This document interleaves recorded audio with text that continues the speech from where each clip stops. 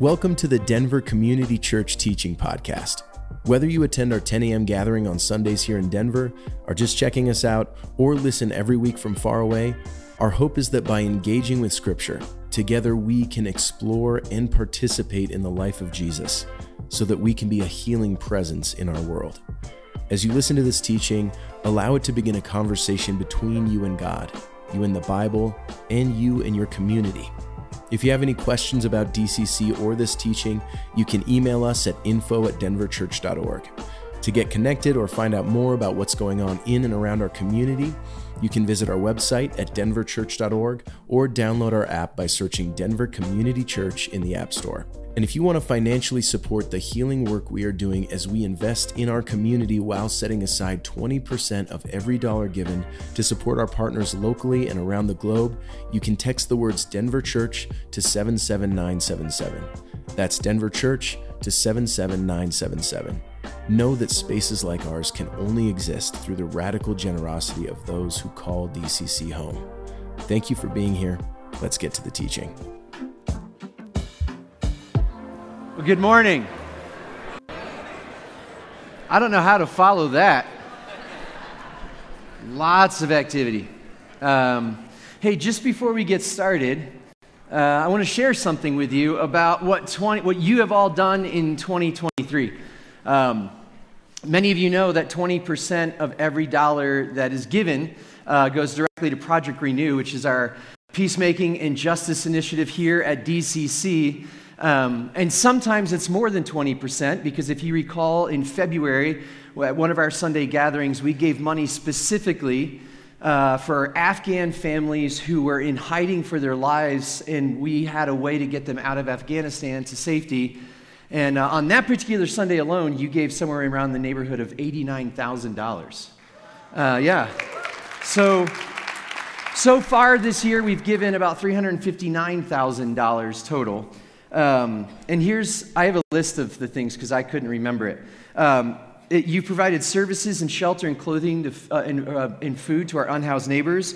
I already mentioned the Afghan families who were in hiding from the Taliban. You got them to safety. We helped rebuild homes and livelihoods in the wake of the Marshall Fire that happened a couple of years ago up in the Boulder area. Walked alongside migrant families. We assisted them with housing and jobs and provided legal representation.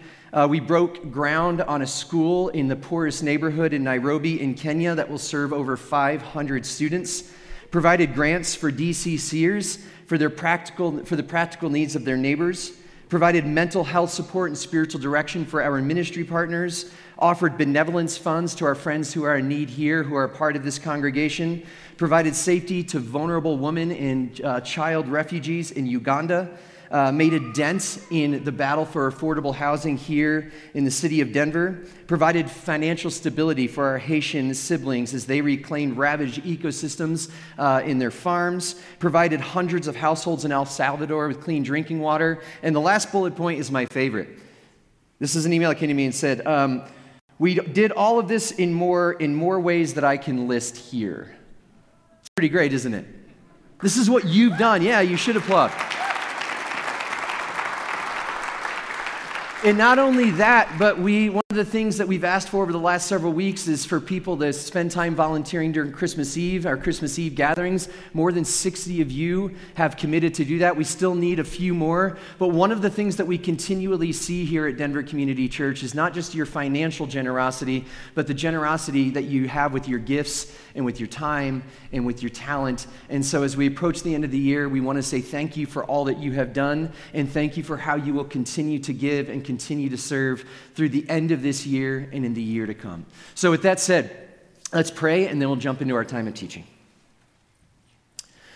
God, we recognize the one thing that we see Jesus continually point to and celebrate is generosity.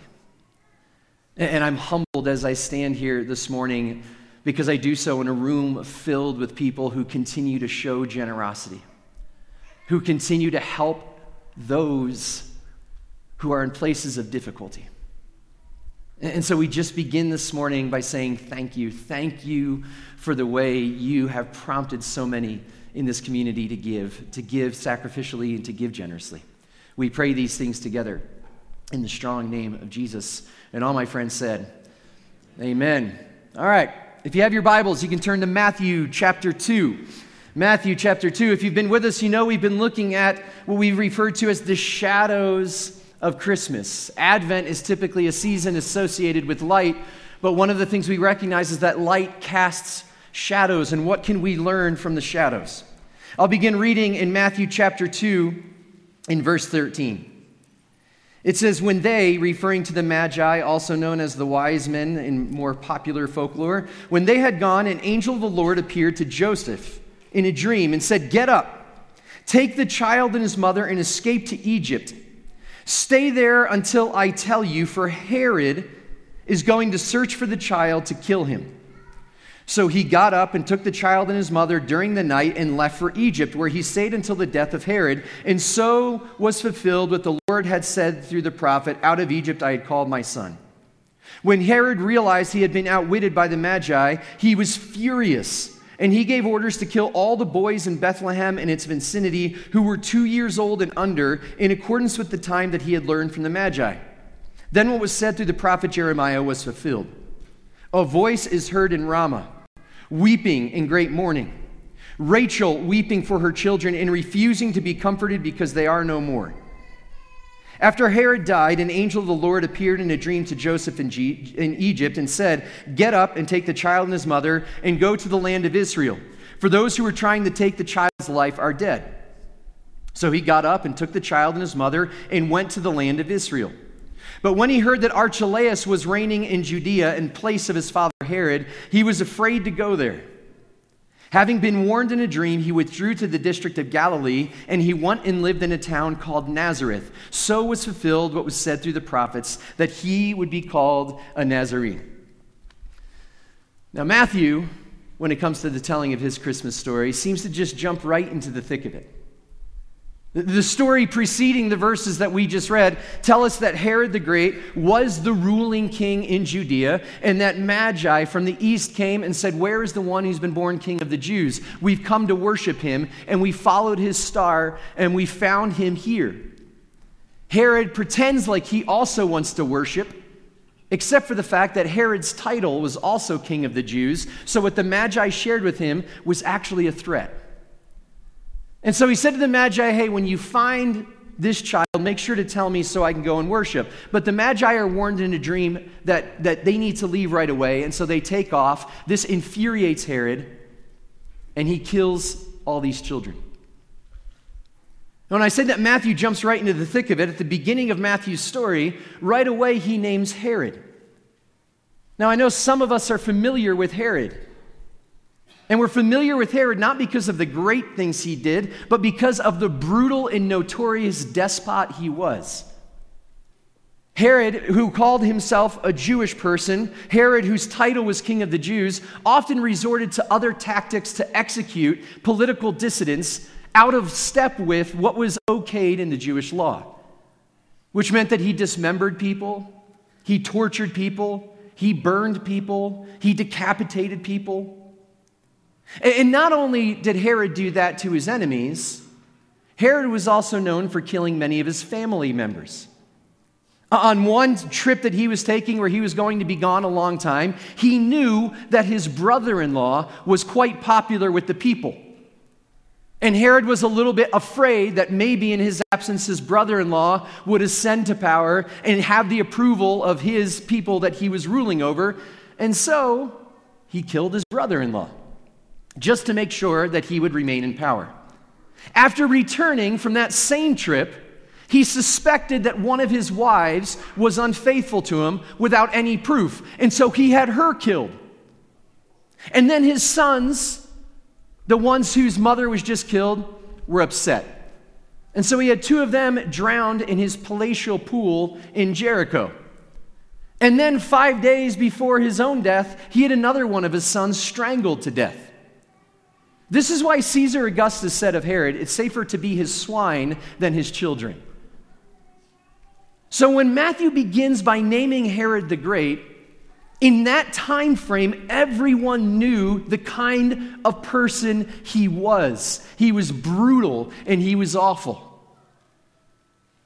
And so when we learn about the slaughtering of children, that's in keeping with his reputation. It's also the thing that makes Joseph and Mary have to run for their lives to save their son. And even when they return, it doesn't seem to get better.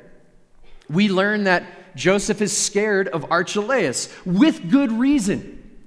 Archelaus, some suggest, was worse than his father Herod. As soon as Herod died, Archelaus sped off to Rome so that he could get the blessing of Caesar himself, like his father did, and retain the title King of the Jews, and then rule and reign in Judea. While he was gone, however, a lot of skirmishes broke out. So Archelaus, as quick as he went to Rome, went back to Judea with the same speed and restored order, in his words, which means he just started slaughtering thousands of people so that he could establish his power in Judea. Archelaus was so brutal that the Samaritans and the Jewish people, typically those who never got along, actually came together and appealed to Rome to have Archelaus deposed because of his brutality. And they won the appeal, and eventually Archelaus was exiled by Rome into northern Europe, where he died. This is how Matthew begins his Christmas story.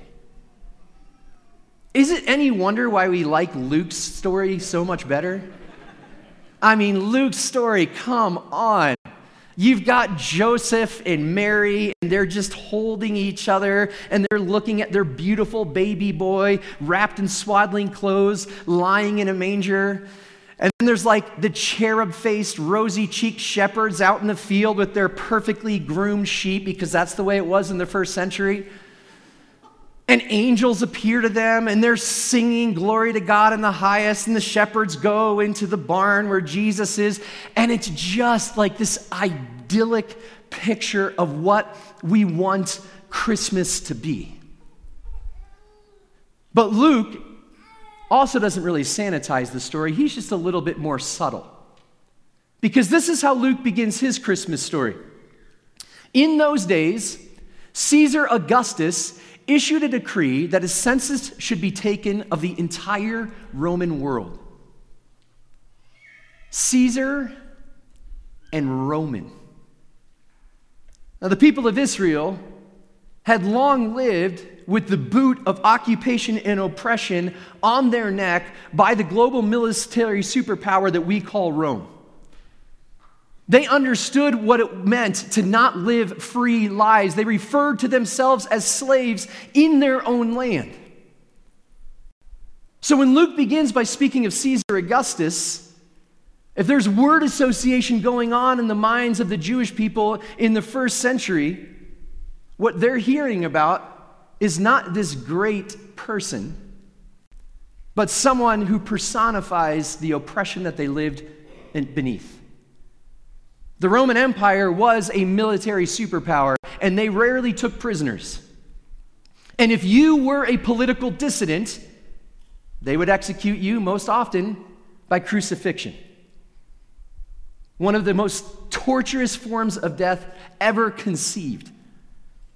And then there's the phrase that Luke uses, that a census should be taken of the entire Roman world. If you've ever read the Hebrew Scriptures or the Old Testament, you know the place where the people of Israel lived was not the Roman world. It was their world. It was their culture. It was their language. It was their religious tradition. But like so many other countries that Rome occupied, they lost all of those freedoms. And now what they had is called the Roman world. Now, I know for many of us seated here this morning, it's hard for us even to begin to fathom or imagine what it would be like to live through this sort of thing that Caesar put the people of Israel through, that Herod, who was endorsed by Caesar Augustus himself, what he put his people through. I certainly can't imagine. However, I'm not that far removed from it. Many of you know that my father is a Cuban refugee, a Cuban exile. He used to call himself a Cuban immigrant.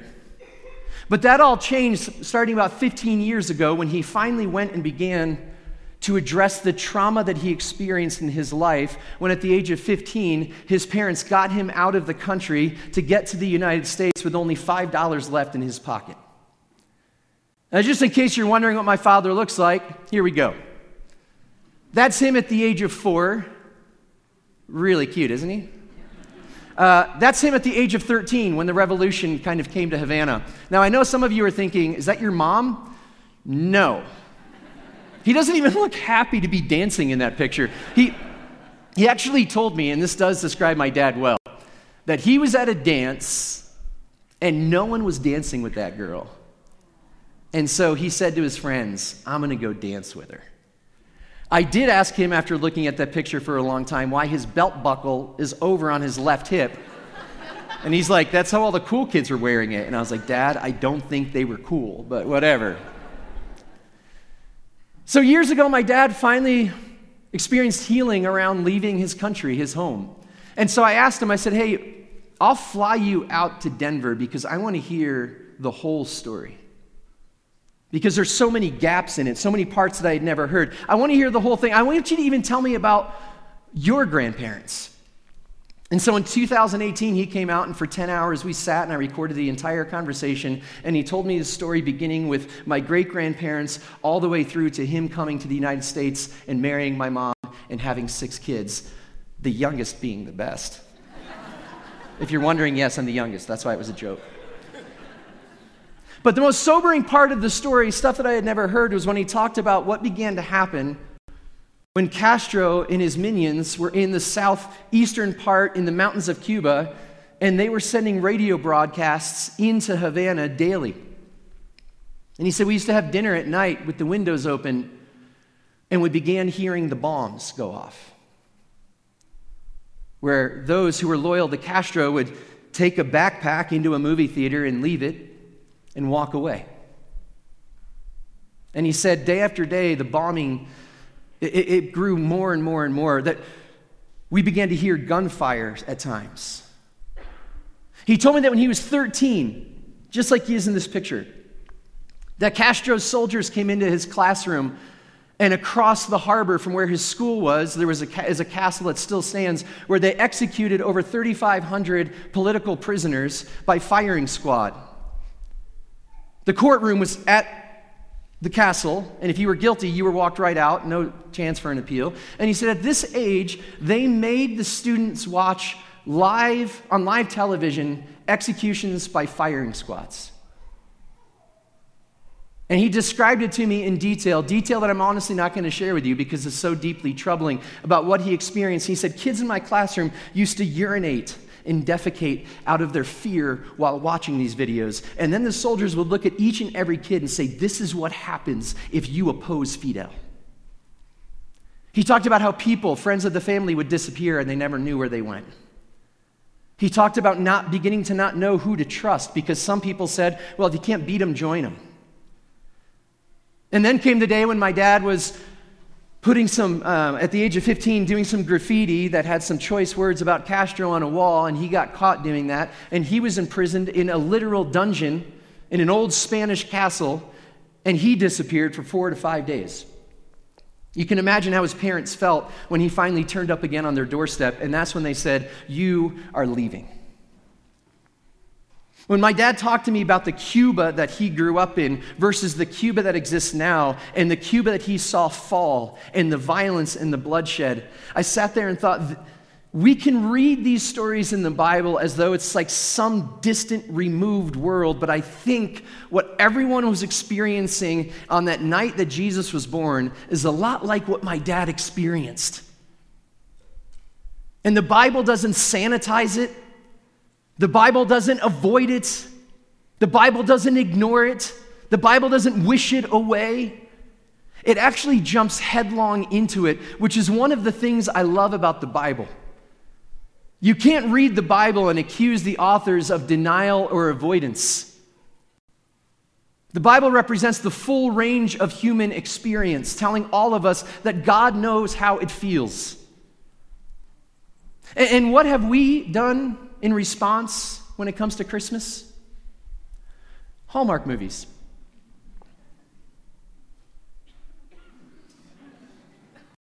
I think there's a theme. I'm not sure. You know that they're just using the same template for everything. All they're doing, actually, they're not even changing the bodies. They're just photoshopping new heads in, apparently. Now, if you don't know anything about Hallmark movies, here's the plot. Typically, there's a woman who's a little bit disgruntled with life in the big city. She moves to a small town, and she has no friends until she befriends a handsome stranger. Some of you are like, that's also the plot of every true crime podcast I've ever heard in my life. But there's just these feel-good movies that offer simple solutions to complex problems in 90 minutes. And we watch them and we're like, oh, this is the best. No, it's not, actually. It's terrible. But it just gives us a little bit of escape and allows us to be a little bit happy and just kind of forget about life for a while, I suppose. And I just thought, what an apt metaphor for us in Christmas. I mean, so many of us, we just seem to live in denial in this season, and it offers a lot of ways for us to kind of escape. Whether it's like nonstop Christmas parties where we can drown ourselves in eggnog. Maybe it's retail therapy. I mean, after all, we're not buying the gifts for us, so, we can go shopping and stay busy.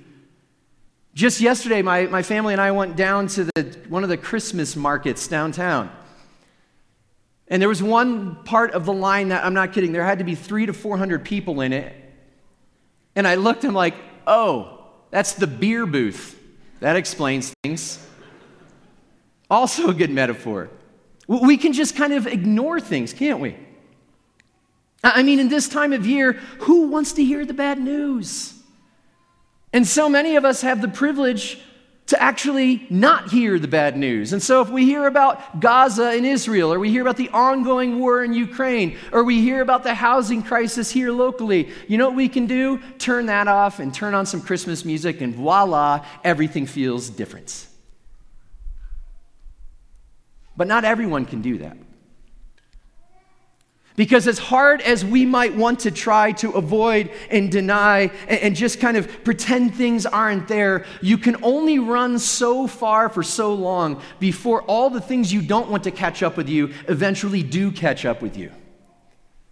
I say that, by the way, from experience. I don't know if you're aware, but I'm the kind of person that I like to have fun. I'm a blast. And I'm hilarious. I promise you. In college, I earned the nickname Fun Bobby. Please don't look that up on Urban Dictionary to figure out what that means. I mean, I suppose during this time of year, we could say I'm a frolicsome chap. Jovial and jaunty, impish. I love it. And it comes in really handy to be that kind of personality when things go wrong. Because I'll tell you what, I would much rather have a good time than tend to my grief. I am much, much, much more well acquainted with laughter than I am tears.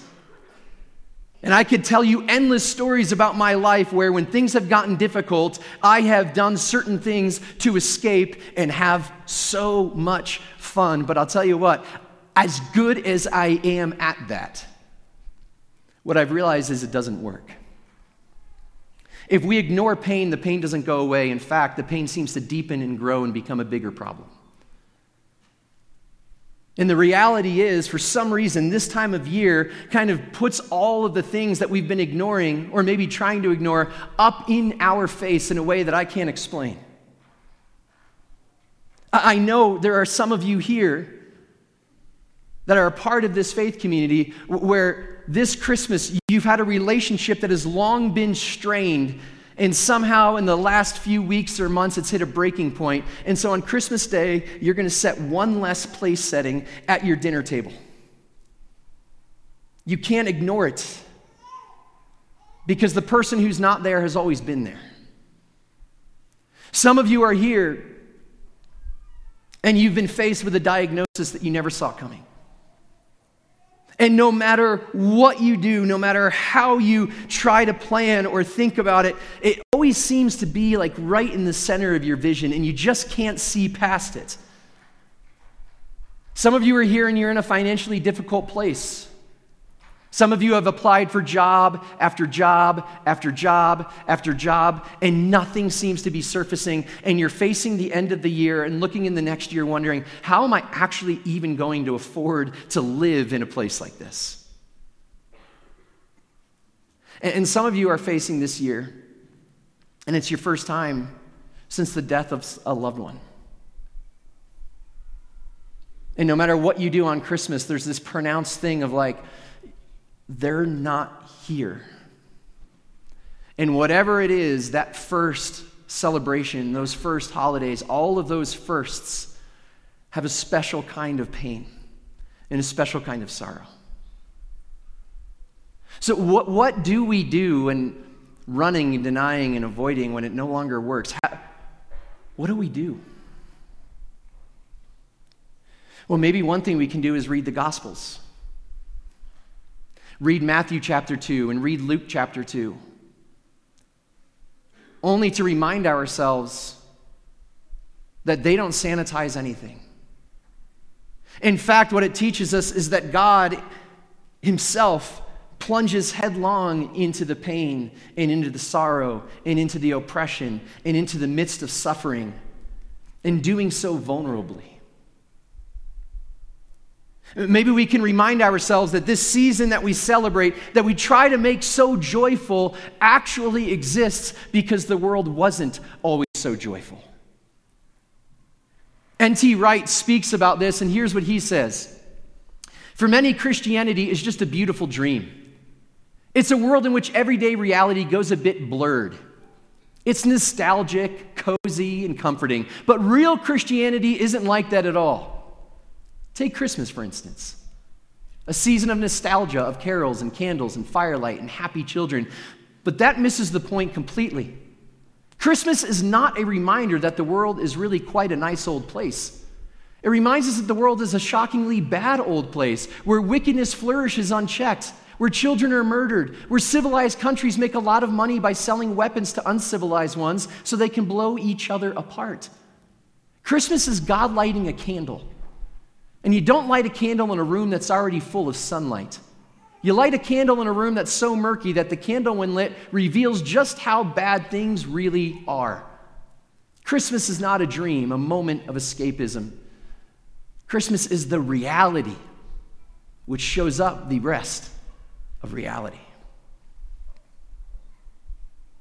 I've actually shared this quote before. And as I was preparing for this teaching, one of the things that came to me was this quote, and I thought, you know what? I think sometimes what we do, metaphorically speaking, is we try to pretend like every room is filled with daylight. So who cares if a candle is lit? I mean, we already lit some candles here this morning. They're not doing anything to give us any light. They're not utilitarian. They're symbolic. Who cares? If I blew them out, none of us would say, I can't see anything. And sometimes I think this is what we do around Christmas. We just try to fill every room we're in with light, so much so that we can ignore the candle that was lit. And this is one of the things I love about Matthew's gospel, is he says, no, you can only see the light when you're in the shadows. As a matter of fact, the light is what causes the shadows to exist. Stand in the shadows. Don't run from them. Don't try to fill everything up. Because if you do, you're going to miss that flickering candle. Brian Swim, a cosmologist, has this similar idea when talking about the stars. He says this: the stars shine always. They fill the sky both day and night, but night is a time free from daily scattered distractions. Night is a time when the presence of the stars can be more deeply felt, when the news of the universe can be deeply attended to. For what was invisible as we dashed from one errand to another suddenly stands out, magically present, no longer willing to be ignored. And I wonder, is it possible that if we were more honest about the shadows in which we stand, maybe what we begin to recognize that there is that there is a candle that refuses to be ignored?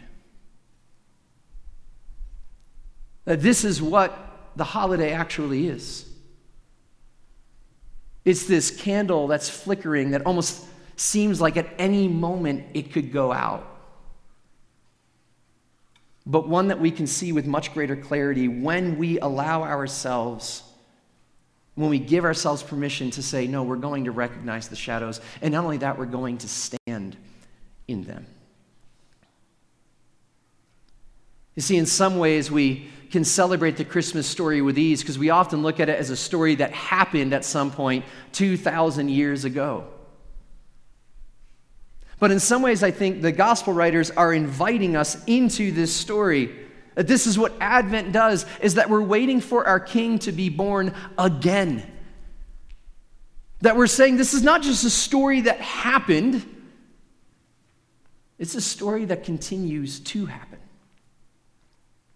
And it's a story that we are a part of. That yes, there are still shadows, they're just different circumstances. And yes, that candle is still lit. And yes, we can still see it flickering, even in the midst of our troubles. And my prayer for so many of you who are approaching this season with a heavy and hurting heart is that you would have eyes to see the candle that is still lit and is still burning, and that you would hear that candle shout in the cries of a newborn infant, God is with us. Let's pray together.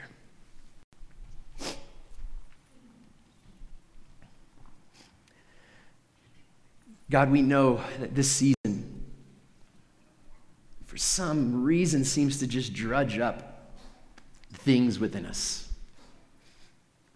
That even though we might be here and we might be celebrating and be filled with joy, there's something that seems to swim just beneath the surface that impacts us all in a way. I ask that you would keep our hearts tender toward one another. I ask that you would allow us to see clearly the candle that's been lit. That you would give us the courage to no longer deny or avoid, but that you would cause us to tend to the ache that so many of us have within us. We thank you that in the midst of these moments that can feel so heavy and so difficult, that you do not stand far off, but that you are there, right there, in the midst of them. We pray these things together in the strong name of Jesus. And all my friends said, amen. As we continue our time together, as we always do, we're going to participate in Eucharist. Eucharist is a meal. It's a way of remembering Jesus' death and resurrection. And we do this because Jesus said, do this whenever you're together in remembrance of me. The early Christians used to call this the love feast. And they used to call it communion because it's something that we do together because we realize we all need this. This is why here at Denver Community Church, we say this is not our table, it's Jesus' table, which means everyone is invited to come and to participate and to eat together. And so we ask that as you're ready, that you would come. There'll be 2 stations here and 2 on the side. If you want to come to these stations, we ask that you'd use the center aisle. If you'd like to use the ones on the side, we ask that you would go down the sides along the wall and return to your seats using the diagonal aisles. And as we prepare to participate together, hear these words from the Gospel of Matthew. While they were eating, Jesus took bread, and when he had given thanks, he broke it and gave it to his disciples, saying, "Take and eat. This is my body." Then he took a cup, and when he had given thanks, he gave it to them, saying, "Drink from it, all of you. This is the blood of the covenant, which is poured out for many for the forgiveness of sins." You may come as you're ready.